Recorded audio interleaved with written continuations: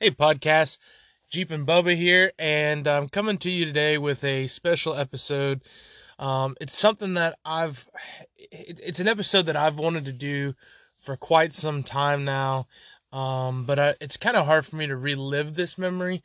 It's been a little over a year now since it's happened, and I did make a video about it on my YouTube, but this is the first time I've ever spoken out about it.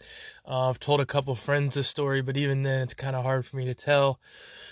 But it's a story that I want to tell. It has a lot of significant meaning. It was a fantastic adventure for me, but it's the most pitfalls and devastations I think I've ever had in such a short period in my life. And it involves jeeping. It centers around jeeping, and yeah, I'm here to talk to you about it. I do want to preface this podcast by saying that some of the inspiration to talk about it today was the fact that my good friend Jonathan Woolley is needing some content for S3 Magazine, and I knew if I did it in podcast form, then I could transcribe it into written form and then edit it and then submit it to him to help him get some content. With all this crazy coronavirus stuff going on, he hasn't been out doing as much press stuff with this magazine, so I'm just trying to help him out in that sense. I don't know if this will make the cut or make it in the magazine, but I figured, hey, if I put it down in podcast form first, which is it's always easier for me to talk than it is for me to write. It's easier for me to film actually than it is to talk. So I like to film first. I like to go do things and then I can talk about them, and then it's even easier for me to listen back to myself and write it and transcribe it and then edit it in that form and fashion. So typically when I make um, social media post, you'll see the YouTube video come out first, and then you'll see a podcast come out maybe about it or around it, and then like an Instagram post or Facebook post or something come out last. So anyways, I'm just prefacing this episode based on that. So the topic I want to talk about today is about Rapid City, South Dakota. Um, I At this point I'm going to start talking sort of like how I'm going to write it in the magazine. So to myself, this is where you start transcribing. So I'd like to title this episode um, "The Worst Greatest Trip of My Life." So I'm talking to you guys today about a trip I took to South Dakota, Rapid City, South Dakota, in 2019 in the fall, and it was uh, to give you some context. My family, my immediate family, as well as my mother and father, my brother-in-law, my sister-in-law, my sister, some of my immediate family. We save money every year throughout the year, and we take one big trip. And this happened to be Rapid City, South Dakota, was the destination we had chose. So I was going there. I had originally planned to fly out with my wife and my daughter, who was 8 months at the time, 8 months old, and my sister and her husband were going out, and then his parents were coming in from East Texas, and they were going to be there with his brother. And we were all staying in the same hotel and sort of doing the same things. Wanted to see the same sights, and we were all there sort of for the same reason. So I couldn't wait to go. I knew that Rapid City was close by to Mount Rushmore. It was close by to the Badlands, and it was close by to the Black Hills. And the Black Hills, um, to a lot of Jeepers, have a reputation of being a amazing place to go off road and wheel. They have some fantastic trails. So the Black Hills are a really great place to go off road, and it's just, it's basically in the center of the United States, so it's not close to anything. It's not easily accessible. It's not. It's a From here, I think it's like a 36 or 38 hour drive to get there. So it's definitely not. around the corner, to say the least, and it's not a place that I thought I was going to get to go anytime soon in my life. There is a Jeepers Jamboree that happens every year in Black Hills, and I was able to use some of that information.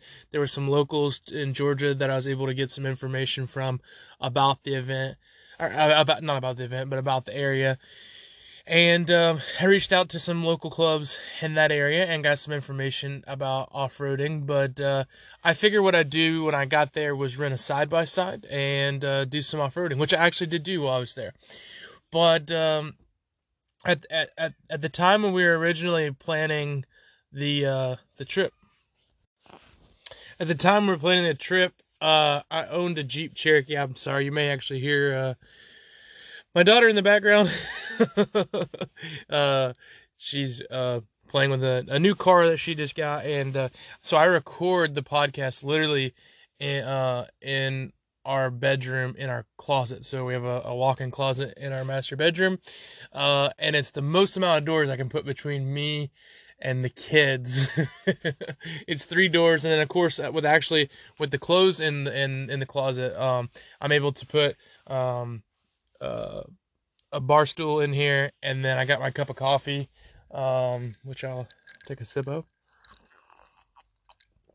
Some nice cold brew.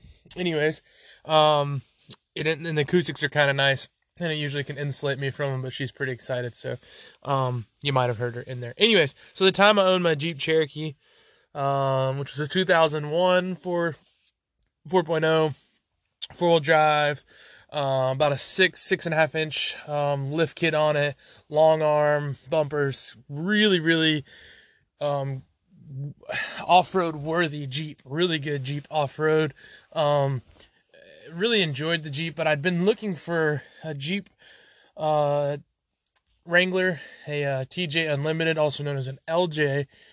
I'd been looking for probably a year and a half for something under $10,000. Now, I really wanted a Rubicon, but knew that was going to be impossible under 10 grand.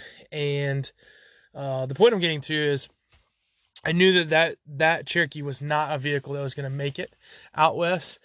So I never really thought about bringing a Jeep out west to South Dakota. So to give even more context, 3 months exactly before we were supposed to leave for this trip, I was on Facebook Market, and I saw a guy selling an LJ, a green LJ at that. I really like green, and he was selling it for $9,000, and he was way up in North Georgia, really close to Chattanooga, actually, and just almost on the border. And older guy, nice guy. I saw that me and him had one mutual friend. That one mutual friend is one of the owners of an off-road shop in Tennessee called Scorpion Off-Road. And I contacted him, Jonathan, and I said, "Hey, how do you know this guy?" And he goes, "That's my father-in-law. Why do you ask?" I said, "Well, I'm interested in his LJ." And he said, "Please don't buy it. I really want to buy it. That thing's really nice. I've done all the service work on it." He's only the second owner of the vehicle, and he's always really kept it up well. So I, of course, had to go purchase it that day. I tried to haggle the guy. He knew what he had. Had a hard top. It came with a soft top and a hard top. The hard tops are really rare to find. Not to mention that LJs are really rare to find. So if you don't know what I'm talking about, in 2004, they started making the Jeep Wrangler Unlimited, which was basically a longer wheelbase Jeep, similar to like a CJ Scrambler and similar to the JKUs and the JLUs of today, but it was only a 2-door. So the extra wheelbase not only gives you more cargo room and more room for your passengers, but the extra wheelbase makes you a lot more stable and rock crawling. And they only made that Jeep until 2006. They made it in Rubicon form, and they made it in basically like a sport or in Sahara mode, sport and Sahara model, sorry. And they only made it for a couple years. They all came with a Dana 44 in the rear, which was nice because the TJs at the time, some came with 44s. All the Rubicons came with 44s, but some of the Sahara packages came with 44s in the rear, but would have had a Dana 30 front. So mine has a Dana 30 front, 44 in the rear. Anyways, I was able to buy it, and that meant I had to sell my Cherokee. But after driving it and speaking with the guy, and talking with Jonathan at Scorpion, uh, all the service had been done on it. The oil was nice. The interior was nice. It had been detailed. The paint was in fantastic shape. Every filter was in fantastic shape. Really well kept together Jeep. The only modifications that were done to it was it had a small level kit in the front, just some puck spacers, and it had some slightly larger tires, and some aftermarket wheels. That's the only thing they did to it. I think they said they took it off-roading once. The prior owner was an older guy who babied it. Now, mine is a 2005. When I bought it, it had 179 or 108, low 80s thousand miles on it, but it drove fantastic. Air condition works, the defrost works on the hardtop, the rear wiper works on the hardtop, everything worked. Has a nice newer radio in it. Just a really, really nice Jeep, and I could not believe that I got it for $9,000. And I'm not even ashamed to say what I paid for it, because it's just a smoking deal. If I'd have waited maybe a year and just sold it as is, could probably sold it for 13 or 14 or maybe even 15, depending on the market. So, without modifying it. So I knew, right off the bat that I wanted to modify it and build it for rock crawling, but, not go too extreme where, I couldn't do some overlanding and long distance driving. And the idea started to form in my head that I wanted to take it to South Dakota. So maybe about 2 months before we were going to leave for South Dakota, I told my wife, she was buying plane tickets for us to go. And I said, don't buy me a plane ticket. She said, what? I said, I'm going to drive the LJ out. I'm going to drive it all the way out there. And she said, well, you're crazy. But okay, you can do it. It's really reliable. And there's no reason why I don't think you could drive it out there. Are you going to modify it before then? I said, yeah. And that's kind of how it all started. This is not the first time I've done a road trip in a Jeep. I drove from Georgia to the Rubicon Trail in California, which is near Tahoe. And it took me 5 days to get there, 5 days to get back, and wheeled there, and was successful with that trip. Of course, that JK had about 40,000 miles on it, but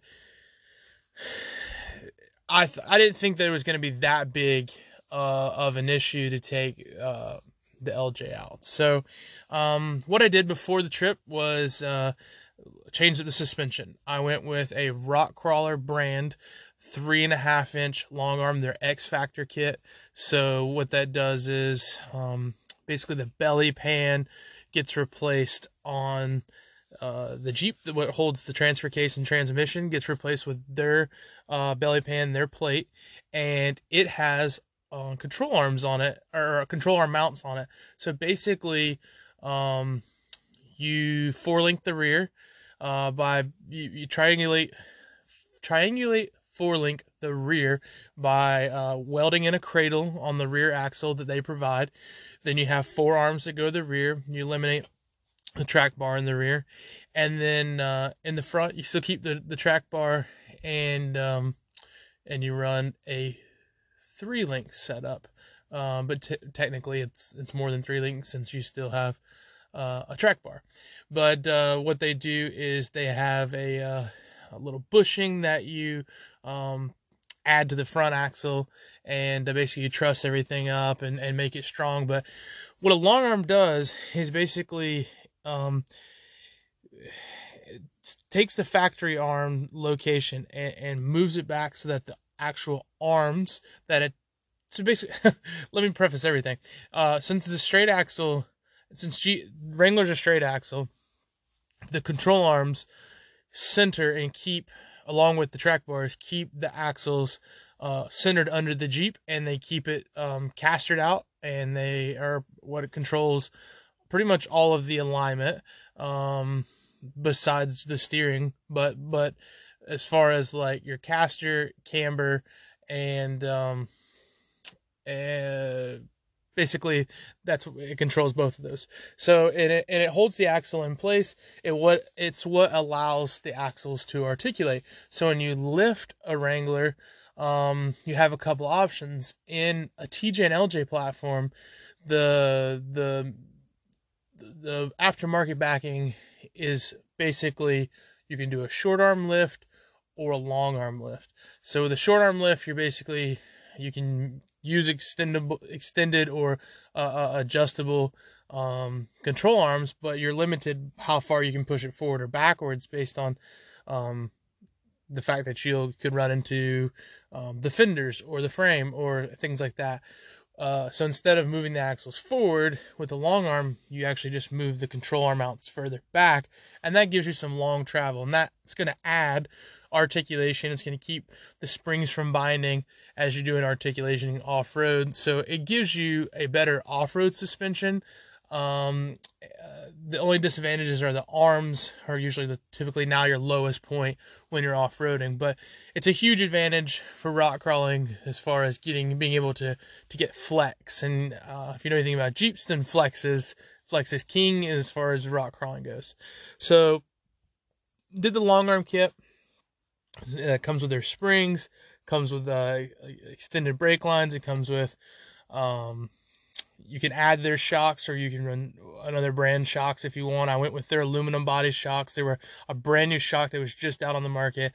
Their sway bar disconnects. Basically the works. Had to do some welding. It took me a couple weeks to get that all in. And then went with JCR and did a JCR off-road front and rear bumper. Took my Warn winch off my Cherokee before I sold it, put my Warn winch back on the LJ. First thing I always do with Wranglers is upgrade the headlights, and I like rigid headlights, so I went with rigid headlights in the front, did some rigid fogs in the bumpers, did the ambient fogs, so I can actually use them as fog lights. Did the same thing in the rear bumpers, and the fog lights in the rear bumper are used as backup lights. But the ambients actually have when they are given one source of power, glow like a square light that goes around the outside that glows when you want it to come on. So the front ones I did in ambers to use as marker lights, and the rear ones I wired to my brake lights to use them as basically a third brake light in the bumper. But you can still light them up as like your typical LED Cree spotlights. So those work really well. Did let's see, before the trip, I did the bumpers, did a tire carrier so I'd have a spare tire. I just changed the fluids. I re-geared. I went with nitro gears. Did some I think I re-geared to 488s. I put a rear locker in it because the mine wasn't a Rubicon, so it didn't have any lockers. So put a rear locker in it. I trussed the front and gusseted it. So basically just welded in some metal to strengthen the front Dana 30. Went with some Method wheels and 35-inch Falcon MTs. And that was just about it. No other really upgrades. Oh, I did a Super Chips programmer, which doesn't do a whole lot in the TJ/LJ platform. It gives you a couple different tunes like gas saver or performance. One thing it does let you do is read your codes and clear codes, which I find really handy to have. It's always in the Jeep. But that's basically all I did to it. And it kind of came down to the wire. I got everything done. I finished the alignment for the Jeep about 3 days before the trip. And one of the issues I had was I had to run some new brake lines and run a new brake line over the rear axle. When you weld in the cradle for the rear control arms, I think one of the lines got pinched or cut or something. So I replaced those, and when I was bleeding the brakes, literally the night before the trip, the bleeder broke on one of the calipers. So I ran out, bought a brand new caliper, and replaced both the calipers because you should do them in pairs. And I think I threw new pads in it or something, and then was literally bleeding it till like midnight.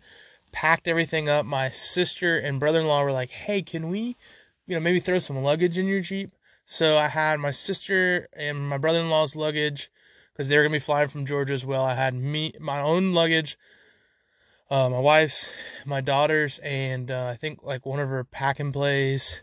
And then I had tools, I had coolers with food. And basically I figured it'd take me 3 days. So I left on a Thursday, and then they were flying in on Sunday. And I thought, okay, I'll definitely get there before you guys, probably a day. I'll probably get in Saturday night and have all Sunday to enjoy. Our hotel was booked to check in Sunday afternoon, and we're going to be there for 8 days. And really was looking forward to it. So cranked up the Jeep, and this is where all the fun begins. I mean, all the fun. So I crank up the Jeep. I mean, it's clean as a whistle. I like to get my Jeeps clean and prepared before a trip. I've got extra oil. I've got all kind of stuff. I mean, I can barely see out the back of this Jeep. It's loaded down. It's packed down. And off we go. So I got to about Chattanooga. I started noticing I was running about 230, 240 degrees. If you've ever driven through Chattanooga, there's a section where you go through some mountains, and I thought, well, I'm kind of at a little bit of elevation. I'm kind of straining the Jeep because I have so much weight from the luggage, all the stuff that I've brought, and I've also, I'm climbing quite a bit. You got to climb up this big hill. And one thing I did, I put the JCR bumper on the front. It's a half sunk bumper, so your winch sits like halfway below. It has like, kind of drops down, the winch does. And so it kind of blocks the grill a little bit, and I had also went with like some grill inserts because it had a chrome grill when I bought it. And I took the chrome grill off, and because the chrome grill had been there for like the life of the Jeep, it had a few scratches right where the inserts were. So I'm like, well, I can just put some black inserts in, and they don't block that much air. So I got to the top of the mountain, like on Lookout Mountain in Chattanooga, and I was like, you know what? Let me check the coolant. I let it cool down. I checked the coolant, and everything was fine. And so I just took the grill inserts out, and it, no big deal. It kind of slowed me down a little bit. Gassed it up. Went to the bathroom. Stretched my legs. It's only like a 2.5 hour drive at this point, and I'm like, I'm fine. So I start hammering down the road, and I do notice that the Jeep runs better at about 65 on the highway. Just due to gearing and if you're in any kind of mountains, if it's flatland, you can go a lot faster, but there's a lot of elevation changes as you're headed up through there. But really didn't have any issues, and was doing good. Hit a little traffic in Nashville, no problems there, and was headed in towards St. Louis, and then get a little sip of coffee. So I was headed into St. Louis, somewhere in Missouri, and hit a big bump in the road. And I started noticing something after that. I started noticing that, one, my exhaust was really loud. It sounded like it was banging all around. When I did the lift kit, I went with a MagnaFlow exhaust because of the way the 4-link works in the rear. There's not really that much room to pipe the exhaust, so I went with MagnaFlow's off-road exhaust kit, which actually dumps pre-axle, so it turns down right before the rear axle, and so it's out of the way. And I just fabricated a hanger for it. I thought maybe it came off the hanger, something like that. I hear it bouncing around. But I'm also noticing just any little bump in the road, the Jeep is just like, there's no rear shocks. So it's just, I'm starting to get hungry. Like I say, I'm in Missouri. I'm just a little past St. Louis. I'm like, you know what? I'll stop and I'll check it out. So I pop into Wendy's, got a chicken sandwich, gassed it up, hop underneath, see that the exhaust actually broke the hanger. So I actually had brought some baling wire with me. I just twisted it up, got it kind of held up in place. So I figured, I'll fix it tomorrow in the daylight. At this point, it's starting to get dark outside. And then I happened to notice there was oil everywhere on the rear differential and on the backside of the Jeep. And that's when I realized my rear shocks were blown. My brand new, all aluminum body, rock crawler. They're 3.1s, I think is what they call them. I mean, they're brand new at the time. I still don't even see them that often or that much on Jeeps now. They're just kind of new to the market. They're not the silver bodied ones. They're all black, like an anodized black. And so I kind of freak out. I know a couple people at Rock Crawler, so I reached out to him real quick, and one of them got back to me quickly, Adam there, and he said, "Which way did you uh, orientate, or which way did you bolt in the shocks? Because there's a Schrader valve on top of them. If you want to add or take away any nitrogen, or if you want to run like a bypass for them, or reservoir, and if you put them the wrong direction, we think they would possibly bottom out on the body of the Jeep, and that could have broke. So I check, and both Schrader valves are blown. All the oil, all the nitrogen, everything has escaped from the shocks, and basically I'm riding with nothing inside the shocks. There's nothing to slow down the rebound of the back of the Jeep. So I talked to him. I said, what can I do? He said, well, if I got you in the new Schrader valves, if I shipped them to you, you could put some oil from a forklift. That's the kind of the fluid they use. And you can put that oil in, and then you'll need to get them charged with nitrogen to the right PSI. I said, okay, probably won't be able to get that done on the road. But I'm in Missouri. I'm headed there. You know what? I'll just figure it out, and then I'll get back to you when I get back, which I did, and they were able to help me out, and we got everything worked out. But I start driving. I'm a little frustrated, but I got to put some miles down. So I'm cruising down the road. I was hoping to get to Iowa. That was my goal. And I'm just driving, and I'm starting to notice not only is it bouncing, but I'm starting to get some misfires, some random misfires. And I'm also starting to notice that the transmission feels like it's slipping. And I started to get a little worried. I threw a code, random misfire. I didn't throw anything for the trans, but it just starts to feel like maybe the trans is slipping occasionally. Again, just kind of bouncing down the road, not really riding all that comfortably. I start setting my sights on where I'm going to stay at. I figure a hotel in Missouri would be the best bet at this point. I'm not going to make it to Iowa. And like I say, I'm just cruising down the road, and I'm like, what am I going to do? So I found out there's a town called St. Roberts. It's maybe an hour away. And I gas up. I'm in the last stretch of the drive. And so I'm cruising to St. Roberts, and it's almost like the Jeep goes into limp mode. It's almost like I'm driving and I just hit a wall. It's like bop, bop, bop, bop, boom, boom, boom. And I'm like, I've either blown the motor, blown the trans, but it's in some sort of limp mode. It's only going 45 miles an hour. It's raining like cats and dogs outside. I'm able to just cruise in this limp mode and finally get to this hotel in St. Roberts, Missouri. So to recap, overheated, some kind of misfire. It feels like the trans is slipping or blown, and the rear shocks are blown, and my exhaust is hanging on by baling wire. So I check in the hotel. My wife paid for it online, and I'm able to. They actually just had keys ready for me when I get in. I didn't even talk to anybody. So I get in. I'm exhausted. I just film a little bit for my YouTube video, go to sleep, wake up early. I'm like, all right, I'm in this town. It's a pretty populated town. It's a pretty busy town of St. Roberts, Missouri. I'm going to find a parts store and see if I can find some rear shocks. I'm going to see, if all my fluids are looking good. I'm going to see how it runs today. Crank it up. Runs just fine. No issues. I think, okay, cool. Like, maybe there's no big deal. I'm not too worried.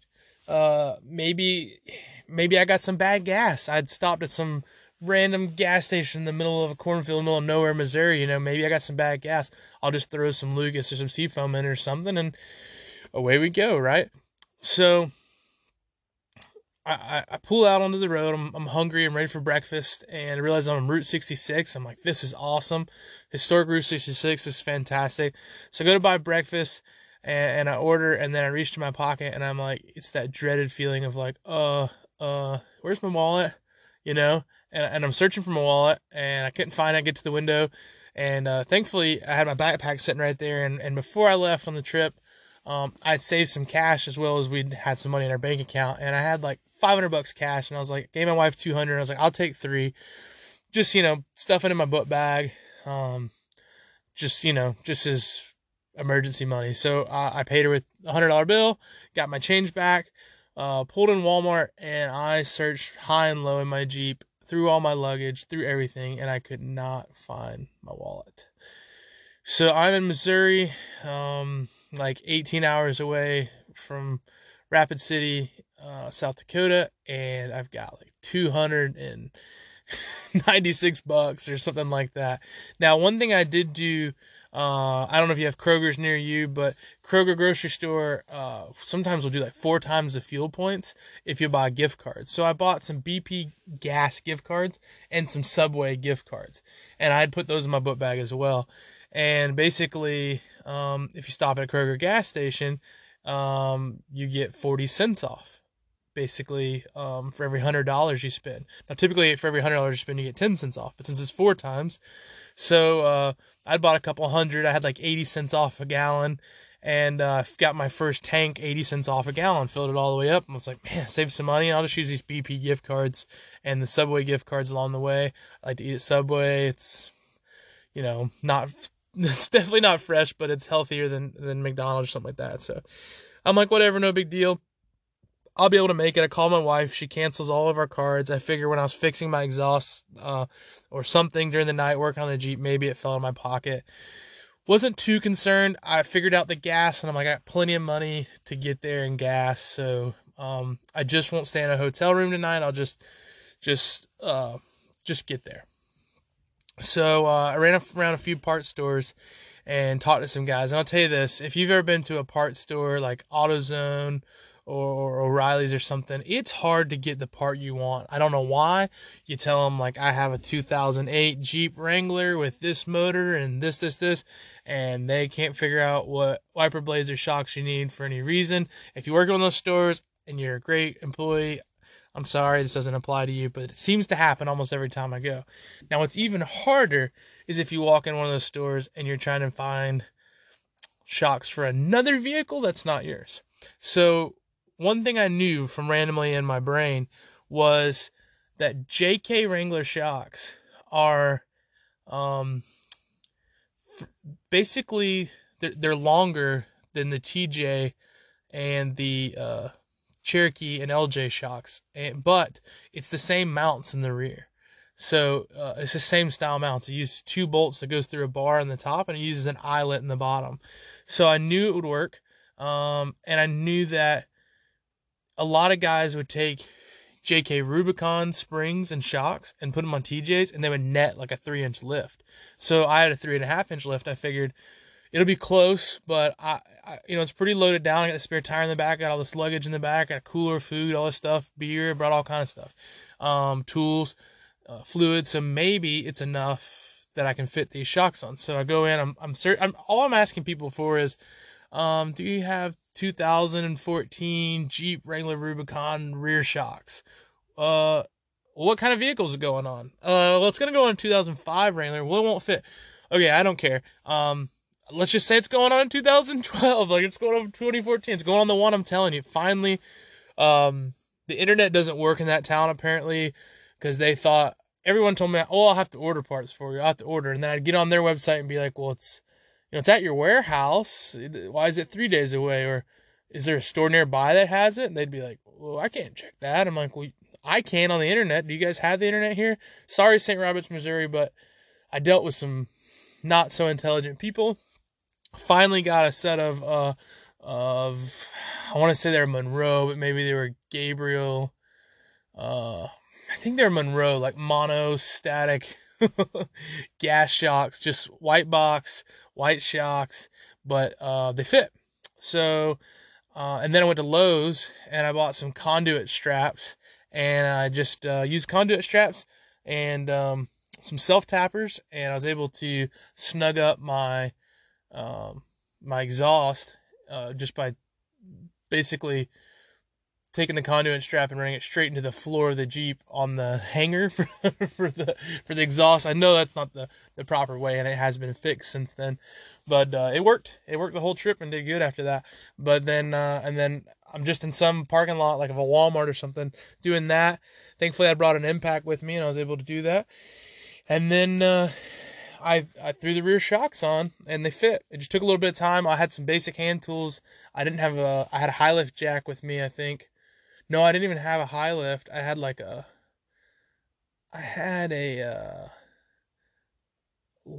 bottle jack or something, or maybe a scissor jack, something I don't know. It was pitiful, but I was able to use it and get everything on, and so everything worked in that regards. So loaded everything back up. Again, I had to use my cash to buy those things too. I think my wife bought the shocks online, and then I was able to pick them up. So I told the guy I want these shocks, my wife's gonna pay for them online, and so that's what we did. So she did that, and then she bought me lunch at Chick-fil-A, and then I just went and picked it up. We were doing everything we could to save money because I didn't have a card with me. Most places now take Google Pay, but for some reason it was just sort of new at that time. That and Samsung Pay or Apple Pay. I have a Samsung phone, so for some reason that was just not working in that town. So, anyways, now I've got like $280, $250, something like that. I'm headed down the road. All right, so I started driving probably at about 4 or 5 o'clock in the afternoon. By the time I'd located parts and got things installed, and I'm like, now it's Saturday evening, and I'm just like, as many miles as I can get going. So I started off, in the first couple hours, it drove fantastic. Didn't have any issues. Now it's really smooth in the back. Those shocks actually really rode well. Almost didn't want to change them when I got back, but I knew that they weren't giving me the proper travel in the rear, but they really rode great on the road. And exhaust was now doing good, and not really having any issues. As I got later into the night, I started having issues with the Jeep where it went into limp mode and it was doing that banging again, and it wasn't getting any codes other than like a cylinder one misfire and a multi-cylinder misfire, and I had brand new spark plugs in it. The way the setup on this Wrangler is that there's a coil across the top, and it's one coil that runs down into all 6 plugs. You can change that out, but to something that you can run a different coil setup, but that's what the factory has. So I thought maybe it was the coil. I wasn't getting any other issues, but it kept running into limp mode. I did notice that it would run hot at sometimes, and that's when I'd have the most issues. So I just took it easy on the throttle. I started getting into some flat lands, got into Iowa, and everything was real flat, and it was starting to get later in the night, and it was getting cooler, and I was able to start putting some miles down, and I was really getting into my stride as I was getting just right to the Iowa-Nebraska border when I noticed the guy in front of me swerve, just really a weird swerve, like for no reason, and so I slowed down. And really, it's just like it's him in front of me and a semi behind me, and it's the only people I've seen for hours now at like 10:30 or 11 at night in Iowa, and there's cornfields everywhere. And when I get to where he swerved, I realized there was a car. It turned sideways in the fast lane. It's a 2-lane highway with no lights on. I didn't see any people. I could see some people standing on the side of the road, but for some reason it was completely shut down, turned sideways in the side of the road, and then there was another vehicle on the right side of the road pulled over, but neither had their hazards on, neither had headlights on. I don't know why or what was going on. So I throw on my hazards real quick, I lay on the horn, and I look back just in time to see the semi behind me just crush the car in the fast lane. Now, I don't think there was anyone in that car, and I don't want to speculate whether there was or not. I think everyone was on the side of the road. But after he hit the car, there's literally parts and pieces flying everywhere, like from a Transformers movie. And he goes through the median, goes over the other side of the highway. Thankfully, nobody was coming through that time, and drives out into the middle of a cornfield. And as he goes off the highway, there's a little bit of a ditch on his side. He flips onto his side, and he just goes sliding through the field. And I just pulled over immediately, said a little prayer, and I called 911. And I started talking to the responder, and he said there was already police on the way. And I said, well, please send an ambulance because he's on the other side of the highway. I was able to tell him what mile marker I was, and I was jumping out of the vehicle to run out to check on him when a cop and ambulance actually got to where he was before I did. And I was going back to speak to the police officer, and then I realized I didn't have my wallet with my license or ID. So I kind of just watched for a minute, and then I got back in my Jeep, and I was just kind of shaken up. For about 2 hours, I was just amped up, just adrenaline pumping. I was praying. I was thinking about those people. I was hoping the truck driver was okay. I didn't have any closure on the situation. I was happy I was able to call the police. But I saw an ambulance and a police officer get to him, and the first responders were there. So I don't know what all I could have done at that point, but I definitely didn't want to get in trouble for driving without a license. So even though I have a valid driver's license, I just didn't have my wallet with me. So when that finally wore off, I was into Nebraska now, and just exhausted. I want to say I was in Nebraska. Maybe I was in Kansas. I think Nebraska. I think I was in Nebraska. So I'm just exhausted. So I pull over on the side of the road and I just sleep in my Jeep. Slept for like 5.5, 6 hours. I did some research while I was laying there. It was actually kind of chilly, and I just threw a jacket over me, and there was like 2 other people in the parking area, and I could tell that they were sleeping. They were sleeping when I pulled in, and they didn't even seem to acknowledge me. So I was like, I'll get a couple hours sleep. And so anyways, I did some research, and I realized that on the LJs that they don't have factory trans coolers. So what I did was I realized that maybe when I was running hot those couple of times that maybe the transmission fluid got really hot. Maybe the transmission fluid got burnt, and maybe that was causing the trans to slip, and maybe that's what I was feeling. Because the feeling wasn't like a typical misfire that if you've ever had one of those. It wasn't stuttering, or it was more of like a boom. It's almost like your heart just stopped for a blip of a second, and it only did it maybe every 10, 15 minutes, and then it slowed down for a second, and then RPMs wouldn't even drop. It just boom and sent a jolt through the vehicle.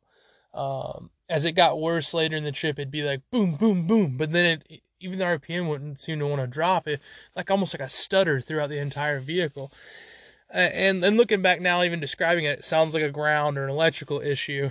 But I thought possibly it was the trans because I'd stopped getting misfire codes.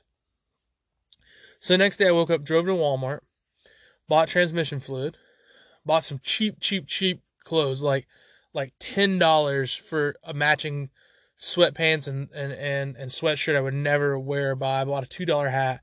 I bought an oil catch, and I changed the transmission fluid in a Walmart parking lot in Nebraska. And I believe it was Nebraska. Maybe I was still in Iowa, but either way, I was kind of right on the border. And I was able to find a BP that morning. I got breakfast with my BP cards. I gassed up, but I was really getting low on cash. And I just, started driving. Finally got into South Dakota. And I've been to South Dakota now. It's flat. The weather's nice. And the Jeep's was running well. It wasn't overheating. There was no issues. But I'm just burning fuel. It's a lot. It's flat and it's long. It's hours of driving of just flat lands. You start getting in the badlands. And long story short, an hour away from Rapid City, I got to where I was down to no gas. And I had like $10.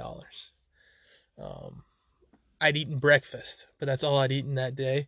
And now it's a little after lunch. And I thought, well, I'll put $10 in and we'll see what it does. But I definitely can't get to Rapid City on that. And I'm hungry and I'm thirsty. Well, actually, I wasn't thirsty. I had some drinks in the vehicle, but I think I'd eaten all the snacks I could possibly eat at that point. I brought some beef jerky, I think some Pringles or something, but it was gone. And I'm exhausted. I'd only slept like maybe 3 or 4 hours the night before in that rest area, and I'm just burnt. So stop at the first gas station, put gas in. It barely does anything to the tank. I think the prices out there were like $3 and some change at the time on gas, so it didn't give me much at all. The exits now are like 28 miles between them. Again, I'm like hour. Then I get like 45 minutes out. My wife calls me, "Hey, we just landed." Sunday. I thought I'd beat them in. They beat me in. Now they're going to the hotel room. Do you need?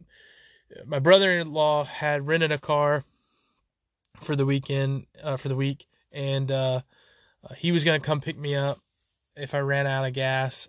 And finally, I started thinking about Google Pay. I started thinking about maybe one of these gas stations has it, but the technology has not hit in the middle of South Dakota at the gas stations yet. It was just old mom and pop shops. Finally, make it to this gas station, I see a younger girl working behind the counter in this like Texaco, and thankfully she knew how to work the NFC or whatever it is, the card thing with Google Pay on their card scanner. So I was able, all she was able to do was $20. So I was able to put $20 in the gas tank, or maybe it was like $30, but I bought like food or something there. I don't know, but I got like $20 in gas, and I make it into Rapid City. So it sounds like, not too bad. It was actually a 48-hour drive. It was supposed to be 36 hours. So 48 hours. I've only slept in a bed for about 6 of those hours. One shower in that amount of time. No real good meals to speak of. And but I get in, and the Jeep's was running fantastic when I pull in. I saw there's Amco across the street, so I thought maybe they'd look at the transmission. Me and my wife, I get in. She's, she'd got me a new debit card. She couldn't get me a new license. Actually, she did. She did. Actually, I apologize. She actually got me a new license before she got there. So I had a license and I had a debit card, and we went to dinner. Ate some pizza. It was great. Got a good night's sleep. And woke up the next day and had a nice day. Kind of evaluated the Jeep. We didn't do too much. I was pretty exhausted. And then the next day, I was kind of starting to feel bad. And then that night, I woke up in the middle of the night, probably about 1 a.m, and I was running 101-degree fever. And my heart rate was like 140, 145 or something like that. And I happen to have like a little mobile blood pressure cuff that I bring with me sometimes on trips that I have at my house. Check my blood pressure. My blood pressure was high for me. It was like 160. Typically like 120, 130 over 80 something. It was like 160 over 100. I'm like, oh no. I called. Our insurance has like a nurse's line. I called the nurse's line. I said, hey, what's going on? This is all the symptoms I'm having. She said, you need to go to the ER. So I drove to the ER in Rapid City, and they said, oh, it's just a stomach bug.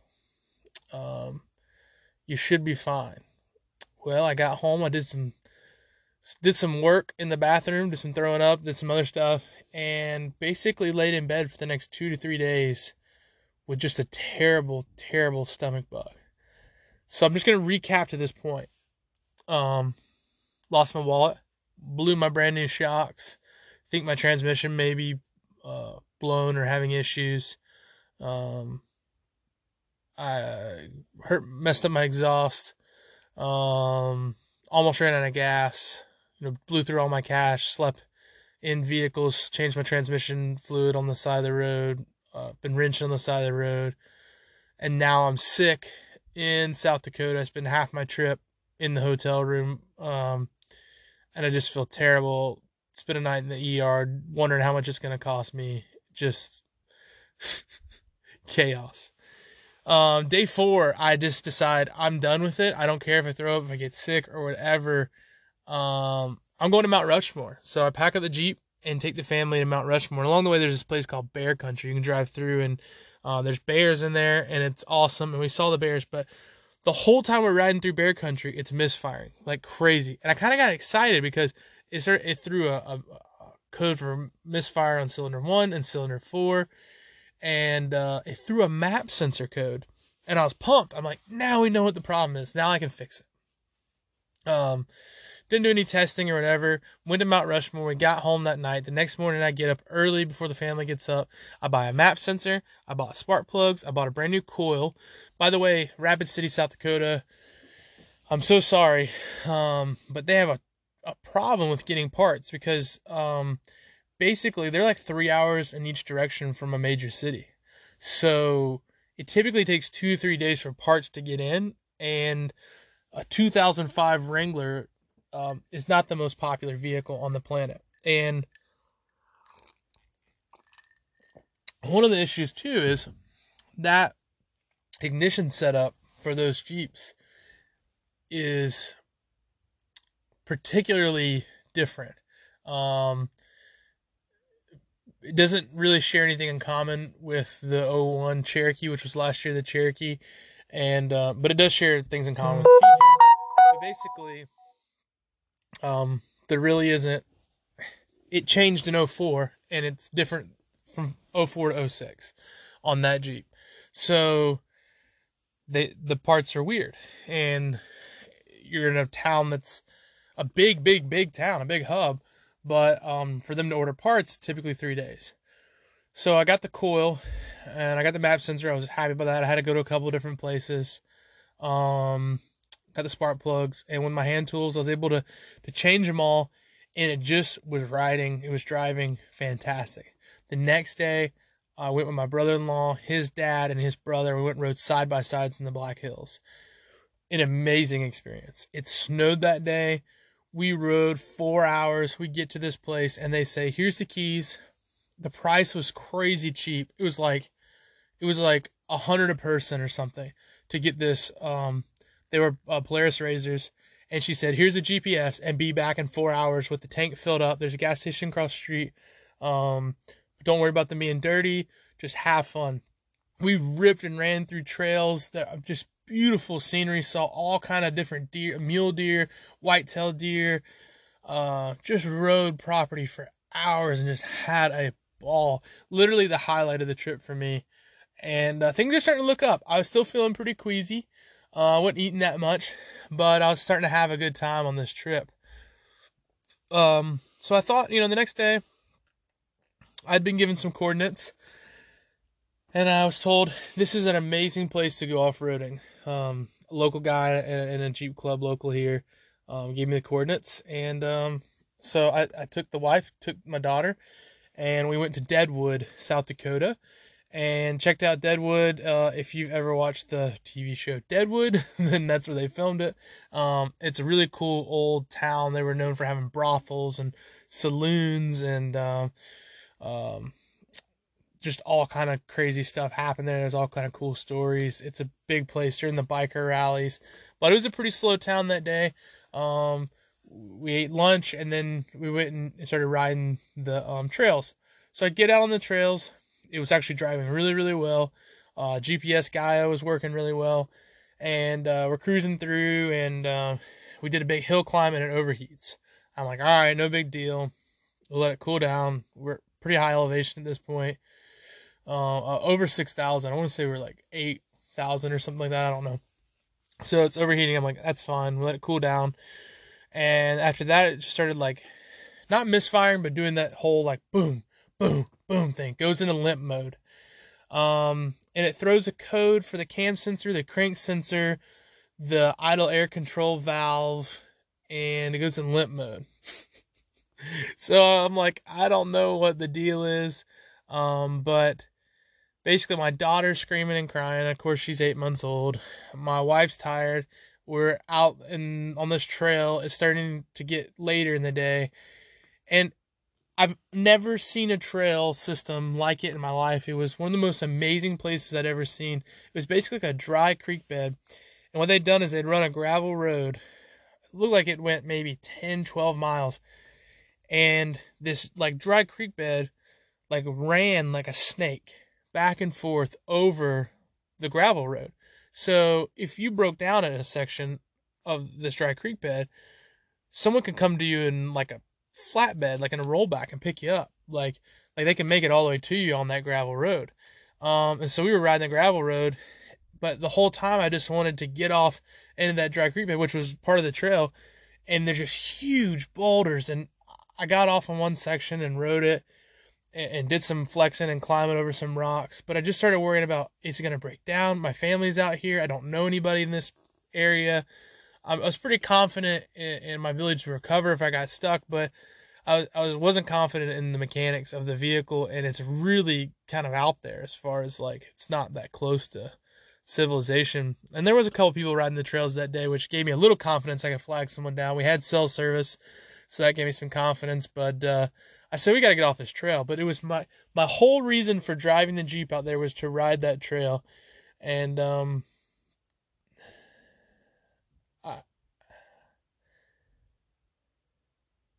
I'm gonna have to go back.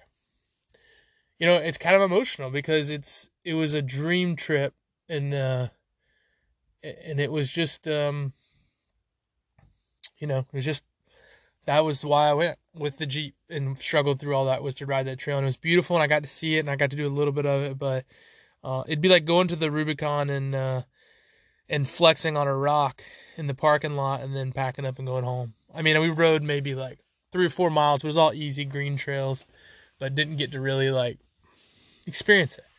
So we finally get off the trail. I found a car wash. I spray the vehicle down and just disconnect the battery. My daughter got to sleep, and we just kind of sat there. I watched some videos, and I read about this thing called the OPID, and basically it controls the timing for the Jeep. It reads it basically reads what it's getting back from the timing chain. And from what I read, if there's slack in the timing chain, it can throw off the entire timing of the vehicle. And I thought, well, maybe I got some slack in the timing chain. It's got 80 something thousand miles. I think I got 188 or 190 at this point on the Jeep. So I'm like, you know, maybe that's it. Maybe that's my problem. Well, I can't change the timing chain while I'm out here, but I can change this OPID thing, which actually has a small gear that runs down to the camshaft, and it gets its reading from that, as well as using the crank sensor, the cam sensor, and the timing chain. So what I could change is the cam sensor and the crank sensor, and I did some research, realized you want to go OEM on those parts, and you could really mess up the timing by putting it in the incorrect way. You have to notch things, you have to mark it, you have to know exactly, you got to put it back in the way it was before, or you're gonna have some serious issues. So I plugged the battery back up. I was able to get in limp mode back to our hotel, call a Jeep dealership in the area. He's able to order it. It's not going to be in until the day we're supposed to leave, but he can get it. So he gets me the cam sensor, crank sensor, idle air control valve, and the OPID. It's called an OPID, OPID, and it basically, if you remember how like distributor timing used to work, it looks like a distributor, but it's sort of what that does, but it's not a distributor system. So it's just kind of old technology that Jeep threw in the system. It's stupid. So I ordered these parts. Basically the rest of my time in South Dakota, it would go into limp mode, and then I would have to disconnect the battery for a little while, and then you could drive it for a little while, and then go into limp mode. But we were able to have a good time. We drove out to the Badlands, and went on a trail that was set up. It was BLM land that a lot of people boondock on. We were able to get up on the upper rim of the Badlands and just see a beautiful, beautiful view, get some cool pictures, check out Wall Drug Store. The Jeep broke down there. It was broke down for an hour until I could reset the battery and the ECM, and then get out of limp mode, and it drove us home. But ultimately, we had a good adventure, and that's why I say it was the worst, greatest trip of my life. I went to this amazing place. I got to do some amazing things, to see the Badlands, to travel the country roadkill style. like if you ever watched the show Roadkill, it was just like that. To experience the culture in that area. We did some cool shopping while we were there. Although we spent a ton of money on parts. In total, I put fuel cleaner in, I cleaned the throttle body, changed the transmission fluid, changed the front and rear differential fluid, changed all the spark plugs, the ignition coil, the crank sensor, the cam sensor, the idle air control valve, the map sensor, the throttle position sensor, the OPID, changed the oil on the Jeep. Hey guys, sorry, so I had to break this up in 2 different segments, and I didn't realize it. So I've talked for like an hour and a half, and then I realized there was 30 minutes of talking that I didn't actually get recorded. So one thing I'm going to do is just go ahead and finish the story. I was talking about all the different parts that I had to put on the Jeep, but I won't do it over a course of 30 minutes. I can summarize it a little bit faster. I actually didn't mean to go this long, but I wanted to tell the full story, and I'm gonna have to really summarize it to make it into a magazine article. But anyway, so long story short, the parts show up, and I put my wife on a flight, and she had no idea whether the Jeep was gonna be running or not. When she landed, she called me and said, "Did you do it?" And yeah, so I had put the OPID on. I had put all the new sensors on, and it was riding amazing, and it rode amazingly for 40 miles. After that, I was in and out of limp mode pretty much the entire afternoon and night. I would go short distance, taking like service roads beside the highway in limp mode, then it would shut down, then I'd reset it, and then I could go normal speed. At one point I stopped for dinner and reset everything, and it drove 2 hours just like perfectly on the highway. And then I made it to Sioux City, Iowa, where after going to like 3 different hotels, finally found a room. It's literally the worst hotel I've ever stayed at in my entire life. But it was the only one available. And the next day I woke up and I just said I was done. I called my wife, and she rented a U-Haul for me, and I got a U-Haul and a trailer, and I put the Jeep on the trailer, and got some straps at a local hardware store and strapped the thing down, and I drove home. I drove all that day, made it to Kentucky, slept in. I brought my hammock with me. Put my hammock up in the back of the box of the U-Haul truck, and slept there overnight in a rest area, and then got home the next day just exhausted financially. Spent way more money than I had, and had to go in some debt for that trip. And I learned a lot of lessons. If you're going to go cross country, you really need to know your vehicle. You should probably pick a newer vehicle, but you really need to know your vehicle. You need to plan ahead. You need to have an exit strategy. You need to have parts. You need to have, you need to take the time to really think things out. And I didn't do that. I modified the Jeep, but I didn't know the Jeep that well, and I really got to know the Jeep during that time, and I don't know if I could ever sell that Jeep, and I don't know if I would change anything. I was honestly blessed to get home safely, but and it was a lot on my body physically and in my mind, and it was stressful, but I saw some amazing places.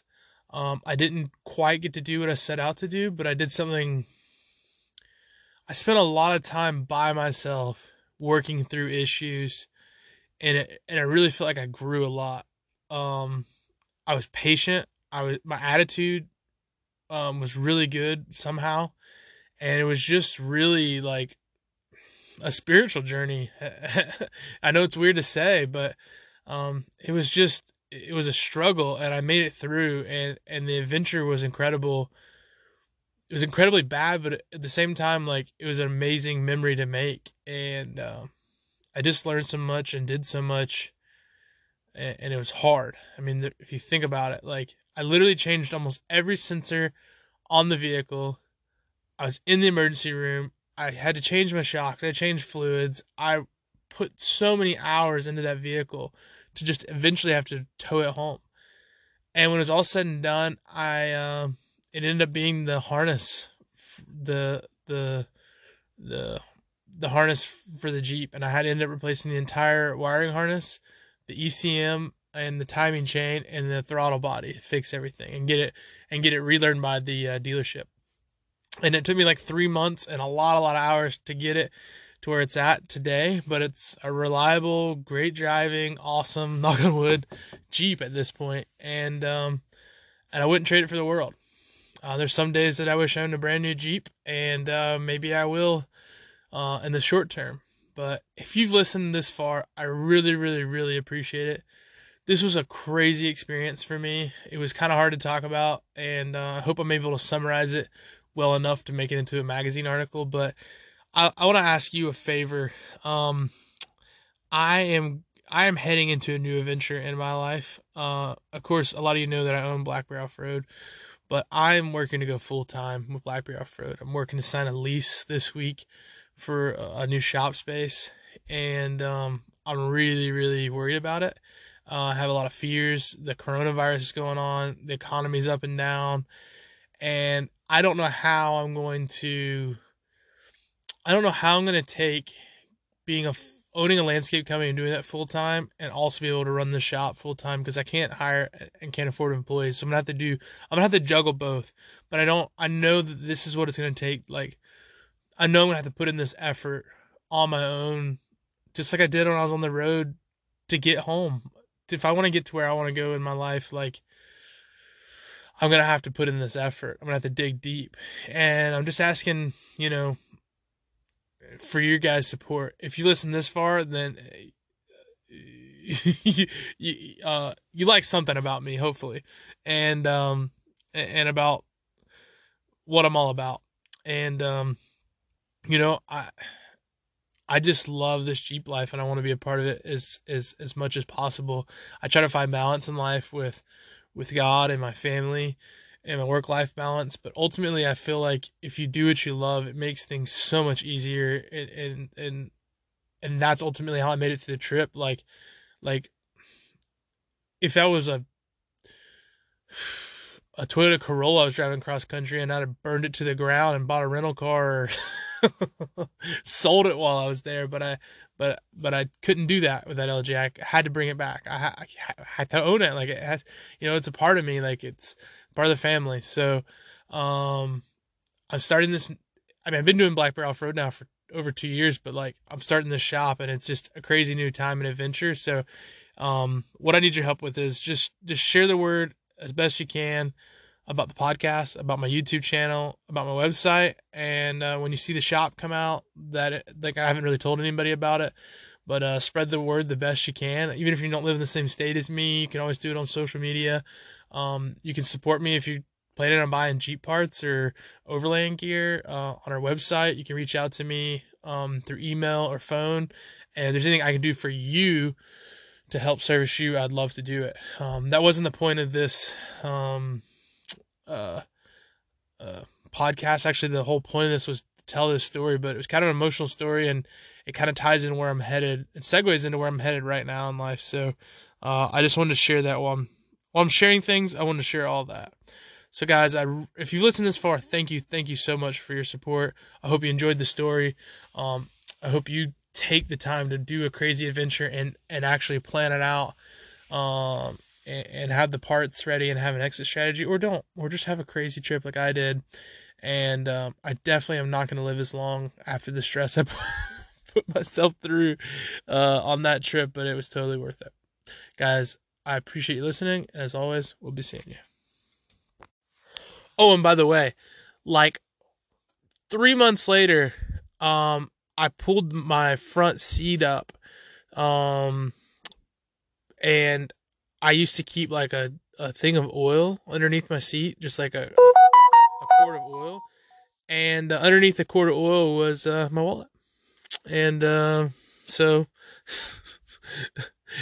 I got my wallet back, but at that point it was useless. I had to get all new cards and IDs and all that stuff. But anyways, found my wallet. Long story short, thanks for listening. Bye.